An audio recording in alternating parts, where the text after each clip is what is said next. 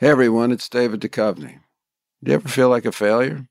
Trust me, I get it. Hell, I've spent my whole life almost feeling like a failure.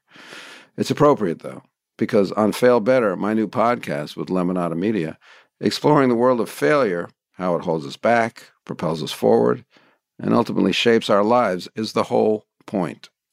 Each week I'll chat with artists, athletes, actors, and experts about how our perceived failures have actually been our biggest catalysts for growth, revelation, and even healing. Through these conversations, I hope we can learn how to embrace the opportunity of failure and fail better together.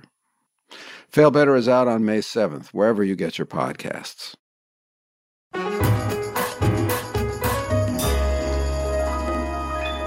Hey everybody, you're listening to Late Show Pod Show. We're with Stephen Colbert. What's up, Becca? We got a great podcast on the pod today. We've got an exclusive podcast, which is our Audience Questions podcast, which we put out every once in a while. Always enjoy these. I go out every night before the show and I take answers. I provide answers to stupid answers to silly questions from the audience. And I can get a really good sense of how good the audience is based upon what the questions are that night. Oh, wow, yeah. Sometimes no one raises their hand. I'm like, I'm here. Did you not know that it was going to be me tonight? And no one raises their hands. I'm sure people are intimidated if they don't know of it. But you've been doing this for a long time. You're doing this since the Colbert Report, right? Yeah, I've been taking questions since the very first show of the Colbert Report. Yeah. When did it? What makes you want to do? Like, why is this part of your routine? Well, over there, I really wanted to do it because I wasn't going to be myself. I was going to be in character. But I want the audience, the live audience, to have some sense of who I was as a person.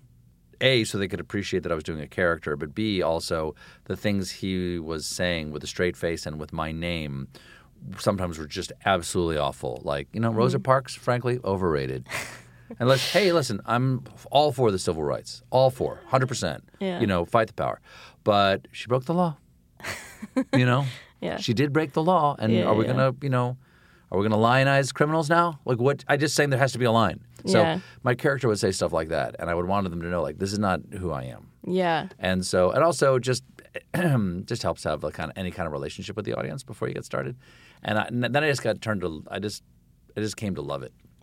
I just like that moment with the audience. I really like the audience. Like when I was younger, when I was a young performer, I think like a lot of young performers who, and it stems from nervousness and fear, they have kind of a hostile relationship to the audience, which is like, I don't care if they don't get my jokes. Like, no, I really do. I'm not trying to hide my joke under a pile of cleverness or hostility at the idea of making a connection with another human being, because I wouldn't be out here if I did desperately need to make some sort of connection with another human being and realize that I'm not alone all the time. Totally. And so I just fell in love with that feeling of like looking at someone, having a moment with them, and then also just being able to get a sense of who the audience is on a given night. So I'm kind of addicted to it. It's one of my favorite parts of the show, and I'm so glad we do these because otherwise the audience wouldn't see one of the things I love the most. Yeah, it's great. I love compiling these. It's my favorite part about the podcast. So please enjoy. This is Audience Questions on The Late Show Pod Show with Stephen Colbert.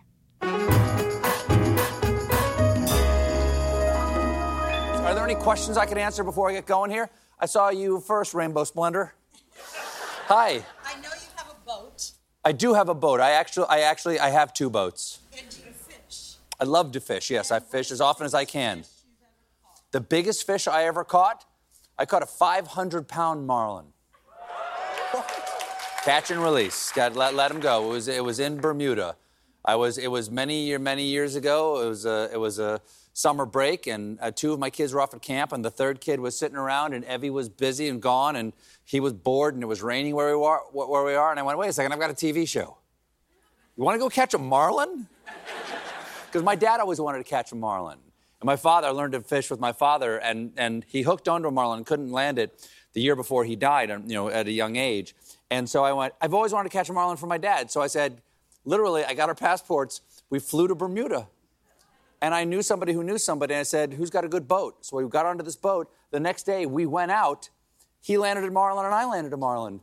Wow. And then and the drinking age, he was 16, and the drinking age in Bermuda was 16, so we went to the pool and drank pina coladas, got up in the morning, and came home. Oh. And showed Mom the photos of the marlin. So that's the biggest fish I've ever caught, but I like to catch, like, trout about that big. That's my favorite thing to catch.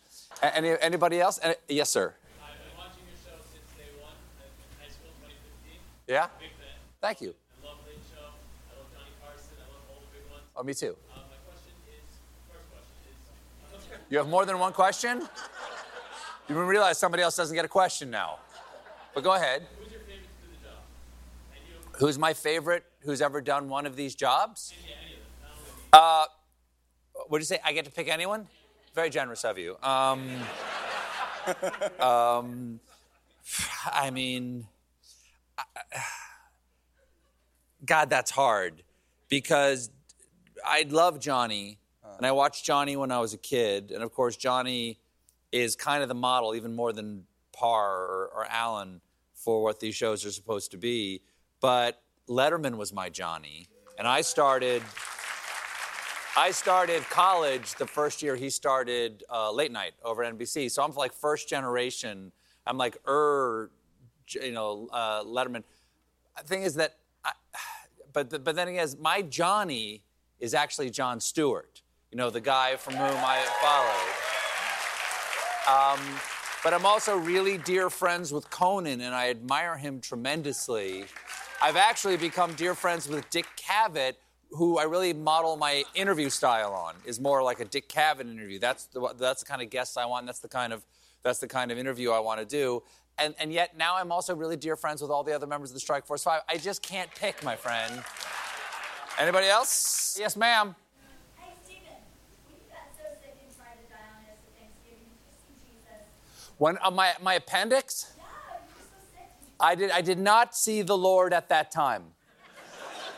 But I did have some morphine, and I did have some Dilaudid, and I saw an angel in the form of my wife.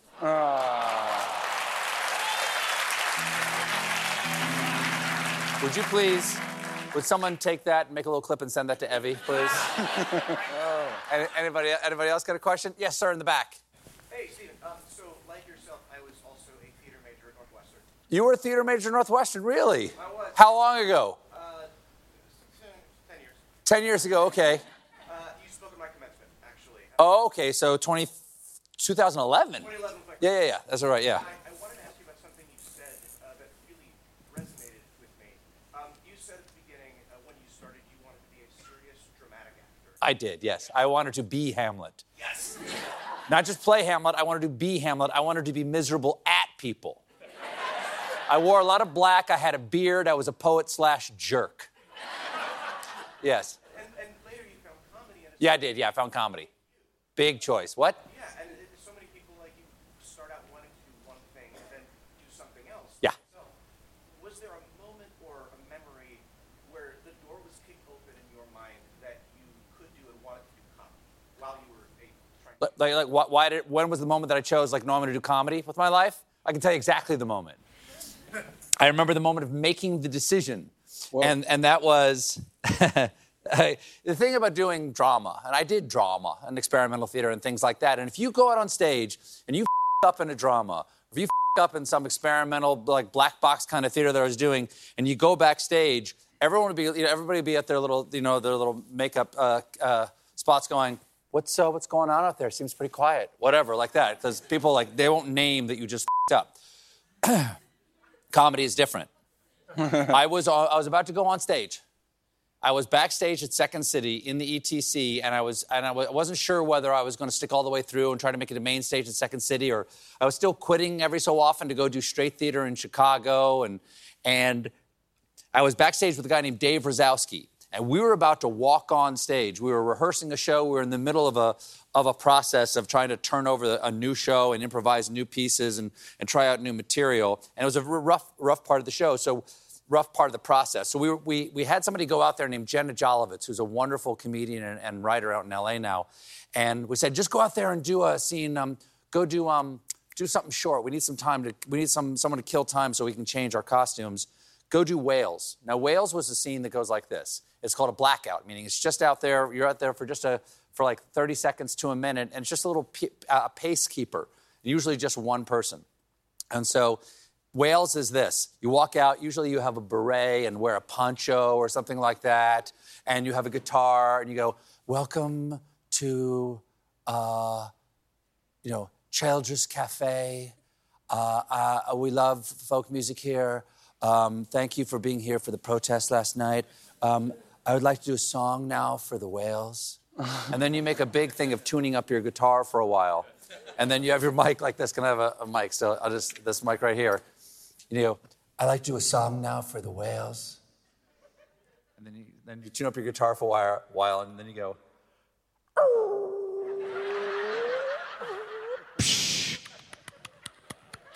Whatever.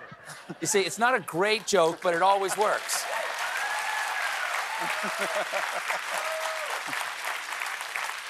So keep in mind, I'm standing backstage with Dave Rosowski about to go on. And the stage is really small. Like, the stage is only about this wide, and there's a little wings right here. And the wings just have, like, small wings, and they have just little curtains in front of them that we hide behind till we enter in a blackout. So anyway, we say to Jenna, please go out there and do whales, just something to kill time. She's like, oh, I love that. I'll do that. So she goes out. She's got the beret on. She's wearing some folksy, flowing outfit like that. She's got the guitar. She's going ding, ding, ding. She's tuning up the guitar. She goes, I'd like to do a song for you now. And then she starts doing the whistling and the clicking and the psh and all that, and nothing's happening. And we're looking at each other going, what's wrong with the audience? I mean, it's not a great blackout, but it always works. Yeah. And then we hear Jenna go, oh, I forgot to mention it's a song for whales. She was just out there whistling and clicking. So Dave and I looked at each other and we went, oh, and we threw our arms around each other and we started laughing so hard. We were hugging each other for the love of our experiencing how much agony she was going through.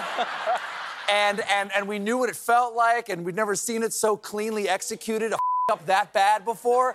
And we were laughing so hard that our knees got weak, and we started to slide down like a teepee, like collapsing like this. And our legs, and we're in the wings, we're in this wing right here. And keep in mind, she's right here in the middle at the mic, going like, how do I get out of the scene now?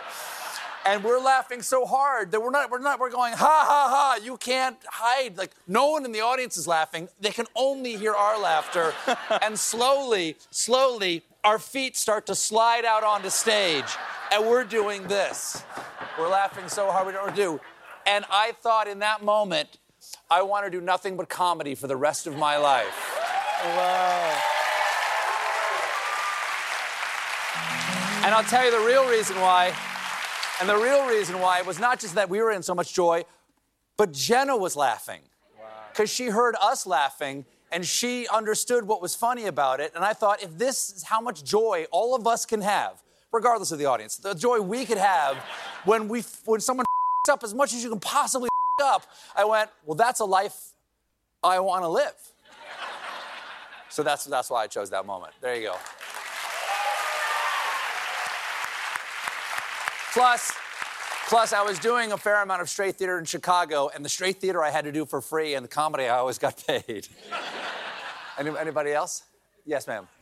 Do you remember me from a couple of years ago? I was the girl you gave the birthday cake to. Yes, I remember you. Thank you very much for that cake. What'd you say? I said thank you very much for that cake. You're most welcome. It's the end of the show, right? It was absolutely beautiful. Yeah. I was very moved, and my mother yelled at me and gave me Irish guilt because I didn't send you a thank you card. Wow, I'm terrible at thank you notes. Yes, so am I. So what's your question, love? I want to know if you remember me, and also, what was it like to interview Eminem? What? What was it like to interview Eminem? What was it like to interview Eminem? Wow, that is from before this show started. Wow. Quick story, and then I know we got to do the show, but between the two shows, between the Colbert Report and this show, you know, I'd already done 10 years of shows. Like, oh, you got to start over again. I'm like, okay, I don't know what the I'm doing. And so I was like, I can't believe I had to do a first show. There's all this pressure on a first show. And then my head writer, Opus Moreski, said, why don't we just do a first show someplace else? Let's just do a first show someplace.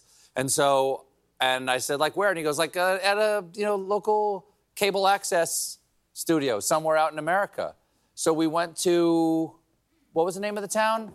Monroe, Michigan. We went to Monroe, Michigan, and we took over on one Sunday night a show called Only in Monroe. And the hosts were one woman named Kaylani Rarofko Wilson, and that's only one person's name, and then another woman who I can't remember. Their average rating, honest to God, their average rating, we asked, and they said it's 12. Wow. And I said, 1,200? They said, no, just 12. Wow. And we wanted a famous Michigander to come, and so we called Eminem We called Marshall, and he said, yeah, I'll come down. He did not know what he was in for. He had no idea what was going to happen, and he rolled with it really well, but we did not explain to him what was happening. So if you go Colbert, Eminem, only in Monroe, or Colbert, Eminem interview, that 20-minute interview, it's long. Interview, he is discovering what he's in for in the interview. And it was one of the most fun things because I did that still kind of in character. I hadn't quite dropped character yet, and I didn't know who Eminem was. And that was tough for him. That was really, really tough for Eminem, for me, have no idea. I'm like, so what if the music doesn't work out? What then?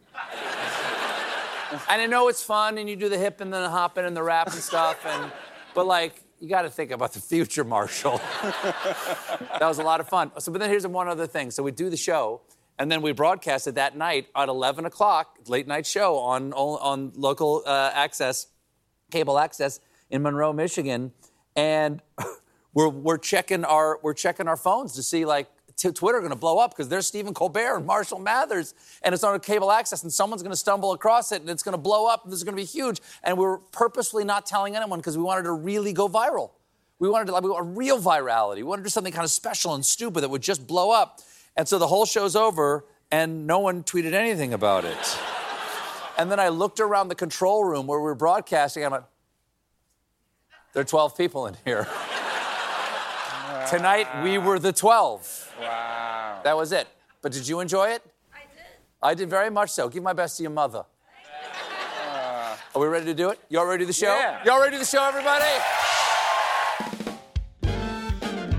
Thank you for listening to The Late Show Pod Show with Stephen Colbert. Just one more thing. If you want to see more of me, come to The Late Show YouTube channel for more clips and exclusives.